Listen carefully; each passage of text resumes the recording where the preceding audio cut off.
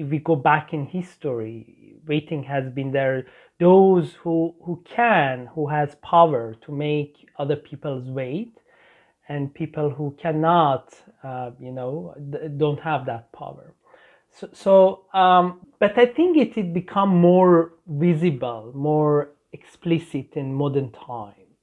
In modern societies, we see how time has become like a capital. You invest it, you save time, you spend it.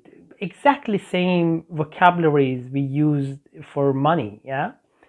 So we see time as a money. So if you have to wait for longer time, it can be felt like a waste.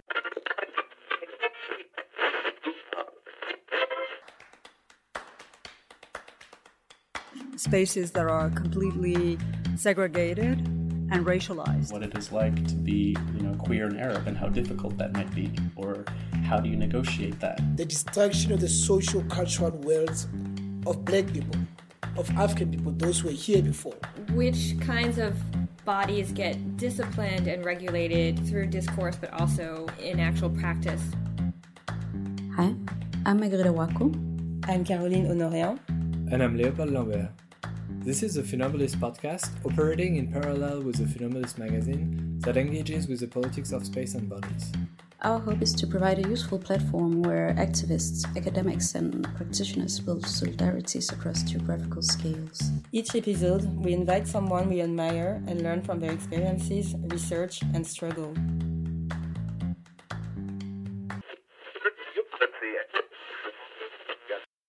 Hello everyone. Today my guest is Shahram Khosravi, who's a former taxi driver and currently an accidental professor of anthropology at Stockholm University. He is the author of some academic books and some articles, but he preferred to write stories, as we will see with the next what is now the current issue of the Funambulist. He has been an active writer in the international press. This past year, he has been working on an art book on waiting, which we will talk about today. And 2 years ago, he started Critical Border Studies, a network for scholars, artists, and activists to interact. Hi, Shahram. Hi.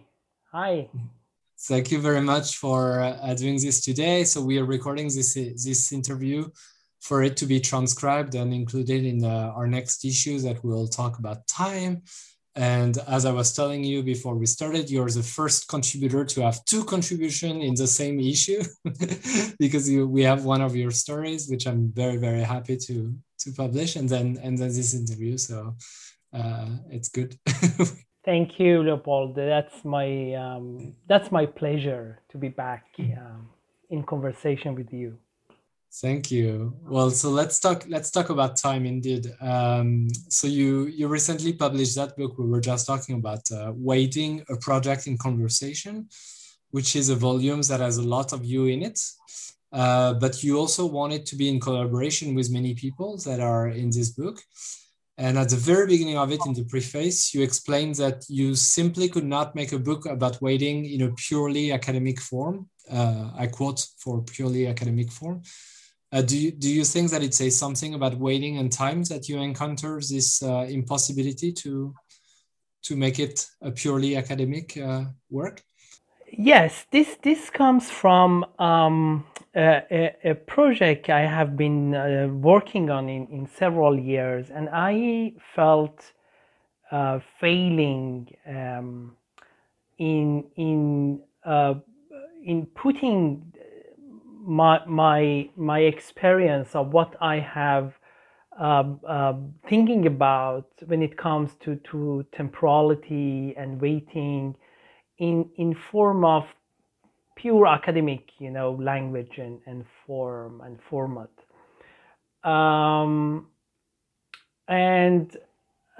Because I think it was a risk for a narrow focus on waiting and missing other aspects of waiting, which are for me very interesting. For example, aesthetics aspect of waiting, the visual aspect of waiting. What kind of architecture of waiting. And also in academic form, I thought and I felt that waiting is treated more or less from a power position. Yeah, it's like you think about waiting from a power position, from a state position, and I wanted to see not like a state. I wanted to look at waiting from below. And this is why I started a conversation with many different people with different backgrounds, both geographically, coming from different places, different biographies, but also different disciplines or different working forms. They are artists or architects or storyteller, writers, etc. So this is why I published the book as in this form. So this is a collection of for me, coming from people who have been waiting themselves for different reasons. So they have lived experiences of waiting themselves, because many of them are non-Europeans, and this book is not only about migration and borders, but it is a main focus in the book. So the temporal bordering, delaying people, keeping people in waiting, keeping people in queues, outside embassies, etc., along the borders of European states. So it is a recurrent, theme in the book. Yeah, and also I want to add, sorry, so waiting is about senses. So we should, this is something you feel it, you feel it with your body, with your, something you sense it, you feel it, and it is very difficult to express, to write about. At least for me, it was for me difficult to write about, these senses, this sensing waiting in academic form. So this is why I ask people from other areas to share their experiences and knowledges with me. Yeah, and I was very happy to see at least two other Funambulist contributors in the persons of Tings Chak and Omar Berada. And yeah, just going in the same direction. In your introduction, you write that, and I quote here, one of the basic division in the world today is between those who are forced into protracted conditions of waiting and those who impose it. And we can see also how, as you said, like when we talked about senses, there's literally the waiting, and we'll talk about cues later, but the waiting that where your back feels it usually, but there's also the waiting in an even more sort of almost ontological condition, where you're waiting for something administrative or something like that. And in that case, it might be less your back and more your sort of mental health that might be mobilized, which so I guess it's really the body in some multiple conditions. But could you just elaborate on what it is that makes time so entangled with question of power? Yeah, I think it is you can see it many different places, and of course maybe if we go back in history, waiting has been there. Those who has power to make other people's wait, and people who cannot, don't have that power. But I think it had become more visible, more explicit in modern time. In modern societies, we see how time has become like a capital. You invest it, you save time, you spend it. Exactly same vocabularies we use for money, yeah. So we see time as a money, as something we have and we can make a fortune of. So if you have to wait and for longer time, it can be felt like a waste time. Yeah. So you don't have that capital. You cannot use that time for education or work or accumulation of this or that. Yeah. So it is become very clear a power relations here. Yeah. A class issue, who can wait and who can afford not waiting, yeah, who can pay and jump over queues, yeah, who can pay and not waiting in refugee camps, who can pay and not standing outside a governmental office somewhere. So this is a very, of course, as Pierre Bourdieu put it, is a form of domination, yeah, keeping people waiting without crushing their hope. So you tell them, come back tomorrow, yeah, come back tomorrow, come back. This is very, very much Kafkaesque too, yeah. Mm-hmm. So you are kept waiting in hope of something good will happen, something which never comes, yeah. So this is very much form of domination, and this is also a form of the neoliberal mentality that making waiting as something noble, that if you are a good waiter, if you wait and patiently and don't complain, then you are a good citizen, yeah. Then you are, and we have it, in Farsi and in Arabic we use the word saburi, which means suffering patiently, and a person who is saburi, doing saburi, is endures and don't complain. I think that the same is in Latin, patience.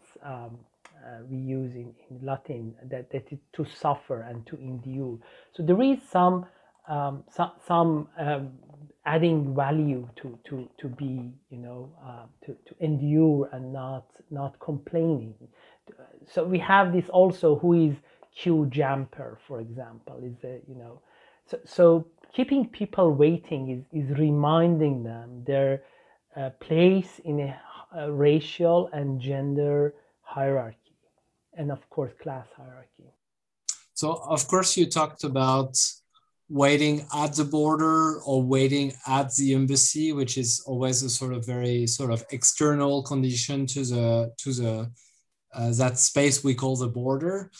But as someone like Harsha Walia or yourself are teaching us, like the border is not merely this sort of line or this sort of very, very specific space, but it is a very it is embodied in pretty much every space on both sides of that line we call border. And so would you think that thinking of this through the act of waiting, because of course many people are inside quote unquote what we call the border, are still in situations of waiting and of feeling threatened by or anguished by this wait. Yeah, would you say that this act of waiting is one thing that can reconcile this idea of a multi-territorial border regime? Yes, as you said, borders are not lines between states, but a series of practices. And this series of practices can happen, long time after you cross the border, yeah, between states. And we see one very, main aspect of temporal bordering is delaying people. And this delaying, which result in waiting, of course, delaying is very much racialized, and with long-term consequences. For example, I give you one example. In the 1990s, two main big groups of asylum seekers came to Sweden. One Somalians and one Bosnians. Somalian asylum seekers waited longer for permission to stay.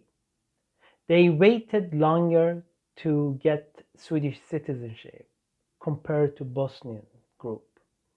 And now, after 25 years later, we see the consequences of that waiting for Somalians in terms of their situations in the labor market, situations in the housing market, situation for their children in education, etc., comparing to the Bosnian group. So I think delaying is very much racist, a strategy to keep some people in this racial hierarchy of, in society.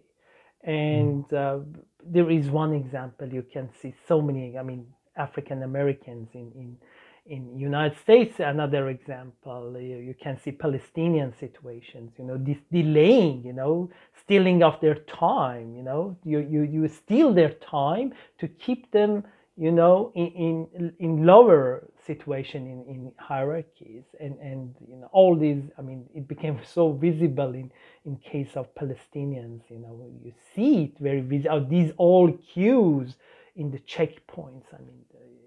This is the most, the most visible example we have today. So as you mentioned earlier, waiting is a form of bordering as well. And we can see how the administrative machine that regulates the legal status of humans in the spaces where they live is arguably the entity that produces the most waiting, with devastating consequence on people's mental health. People who are exiled experience it on a daily basis, waiting for quote unquote a piece of paper. Here I'm sort of using something you mentioned in the book, that would a piece of paper that would ultimately allow them to breathe, virtually liberated from the constant threat of deportation, but often only to realize that the next phase of waiting is coming. What form of resistance exists against what you yourself designate as stolen time? And you have a big poster behind you saying stolen time. Yes, that's it is very usual approach to thinking about. I also used earlier the word waste, yeah, to think about waiting in terms of waste, in emptiness, as passivity, yeah. But waiting is full of potentialities. I use a metaphor of insomnia, that waiting is like insomnia, that you are aware of that, you think about that, why I cannot sleep, and you also think about why I'm waiting, what I'm waiting for, yeah. So this is very important questions, and in the example you gave, you are waiting for only for a piece of paper. This question is exactly the moment you historicize your waiting, yeah. You politicize your waiting, and at that moment you historicize and politicize your waiting. What is the object of waiting? Why are waiting for? Then it also opens doors for resistance, yeah, for refusing, for and this is also in, I write the introduction, the call for revolutionary unwaiting, and this is I refer to Martin Luther King's call for unwaiting from his cell in prison, when he wrote that the justice American societies promises us Black Americans, African Americans, never arrives, yeah. So they ask us to wait and wait and wait, but that justice never arrives. So we should not wait anymore. So I agree with him, and I follow his call for unwaiting. So I think this is the revolutionary. But also going back to your question about stolen time, I write also about stealing of time, keeping people in waiting, delaying them. It is stealing their time, yeah. A form of resistance is stealing back your time. And we have many examples of how people steal back their time. For example, migrants, asylum seekers who have a deportation order, they go in hiding, they refuse to collaborate, yeah, they start a clandestine life. So that refusal is a way to gain time, to steal back time for finding a way out of this horrible predicament. For example, in case of asylum seekers, they can apply again after 4 years if they can, be in the same country, or if they can during time of hiding, maybe accumulating, saving money and travel to another country, or for in case of failed asylum seekers to collect documents and coming back with a a stronger case. So stealing back is a way, but also just being there, waiting and saying that I'm not going anywhere, I wait here. For me, the presence itself is a kind of resistance, because these people are not supposed to be alive at all. How they survived wars, how they survived borders, border controls, and all these asylum processes and migration processes, and they are still here, yeah. And when I'm talking about waiting, I'm not talking about 1 year or 2 years. I'm talking in some cases 15 years. In case of young people, 25 years old, and he has been waiting 15 years. 15 years of 25, yeah, or 12 years of 19. So we are talking about 2/3 of one person's life. So protracted waiting is something we see more and more. In 1996, the average time of being refugee was 9 years. Today is more than 20 years. So not only we have more and more in refugee situation, but these people are longer and longer in refugee situations. So we see that waiting becoming some form of permanent. I mean, this is very obvious in case of Palestinians, for example. You know, how many years they have been waiting, you know, 80 years, something like that. So, yeah. And so, of course, we're talking about waiting in terms of time, which is pretty obvious, but time waiting has also some sort of spatial quality as well. And in the book, there's a lot of things about the cues, which I guess is maybe one of the best way to sort of spatialize waiting. I always have trouble saying that word, even though I use it very often. So could you perhaps tell us more about this dimension?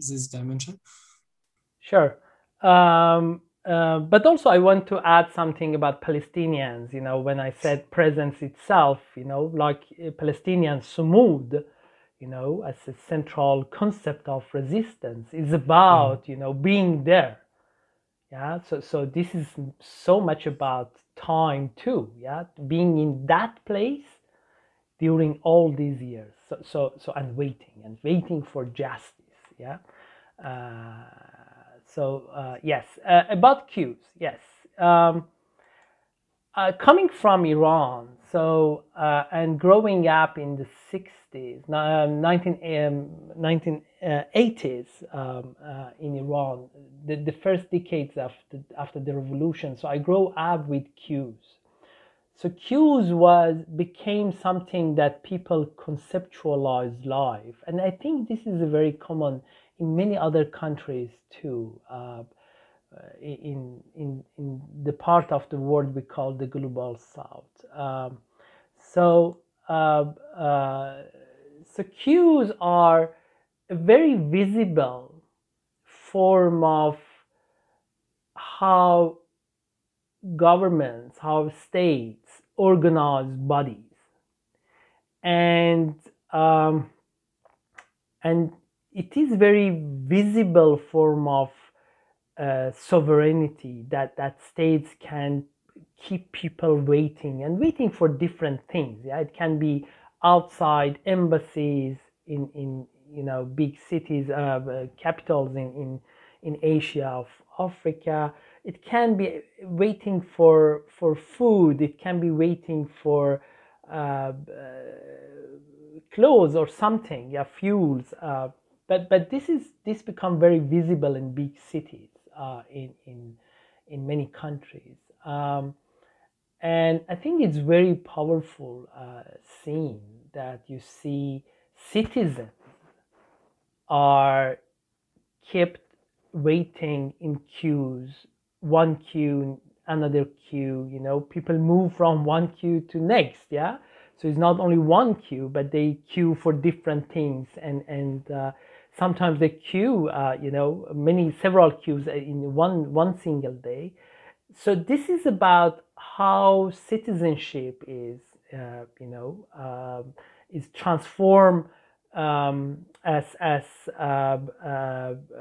Javier Ayero and Colombian, I think, sociologists put it, that how citizens are turned into patients of a state. Yeah. So they are not anymore, you know, citizens with access to citizenship rights, but they have become people who are waiting for something coming from the state. Yeah, in queues. But also, again, if we go back to resistance question, queues also, you know, interesting spaces when they are waiting, they talk. Yeah, they talk to each other and they complain. Sometimes, as Basma Abdelhaziz says in her text, sometimes you start the queue and then you start asking what are you queuing for, but you need to be in the queue to ask that, otherwise you're already wasting time, right? Exactly, yes, exactly. And exactly that question, you start asking what I'm waiting for, what I'm queuing for. Yeah. So I also realized that queues are very interesting places for debate, for, you know, people are complaining and starting, you know, changing, exchange of information. And so it can be also a space for resistance, yeah, to you know, kind of these queue subjectivities are not only passive ones, but it can be very, you know, full of potentialities for doing things. I mean, if anything, probably every queue is a conspiracy against what it is that makes them wait, right? Because if you like wait for 2 hours and then someone say, okay, that's done for 2 days, then you have a risk of an immediate rebellion. So if anything, from the very space where the waiting is territorialized, the queue is a space of potential interaction right away, right?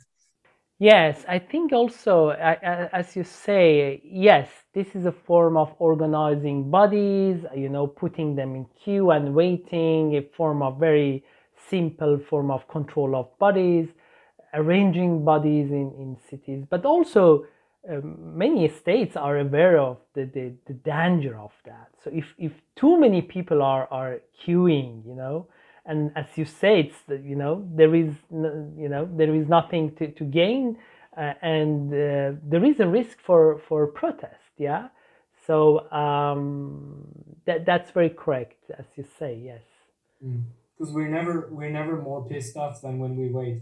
exactly. Yeah.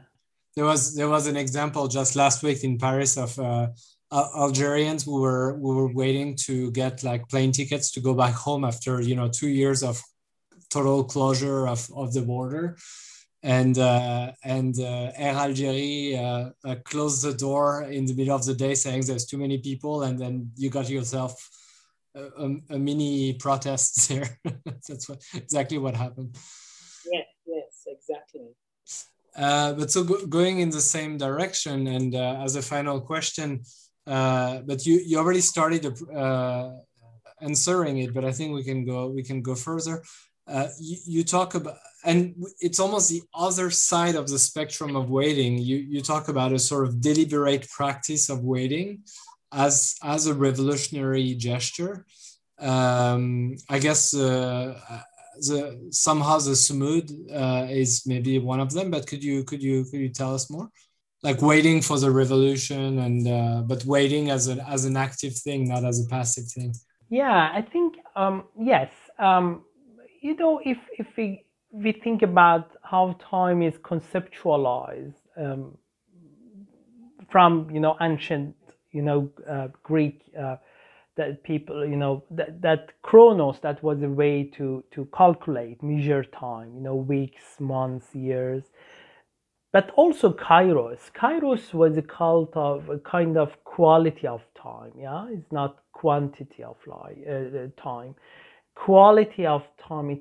Kairos is a kind of moments of action, moment of happening, events. Yeah, it is about the moment that you can use for making a change. Yeah, so many people are in waiting. They are waiting for kairos. Yeah, that moment they can do something for their situation.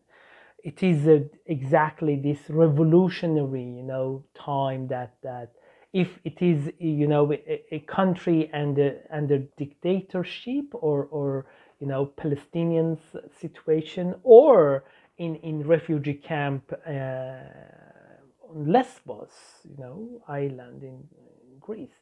So that waiting for opening, and this opening is also coming back in when during so-called refugee crisis, when border was closed in the Balkans, especially in the Budapest, when people could not move farther, so they started chanting political slogans, and one of them was infitah. Infitah in Arabic means opening, and that opening is very interesting slogan, which was used during the so-called Arab Spring movements, but also coming by refugees, with refugees to Europe. So same slogan against dictatorship in the Middle East was used against European borders. Yeah, so this infeta openness and the waiting for opening moment of opening, it is opening of political atmosphere situation, but also opening of borders. Yeah, so different kinds of movements. Yeah, movements of body across borders, but also political movements are interrelated. Yeah, and it is very much about temporality waiting also. Shahram, thank you so much for this conversation, which I'm sure would have a lot of people make them want to read the book for sure.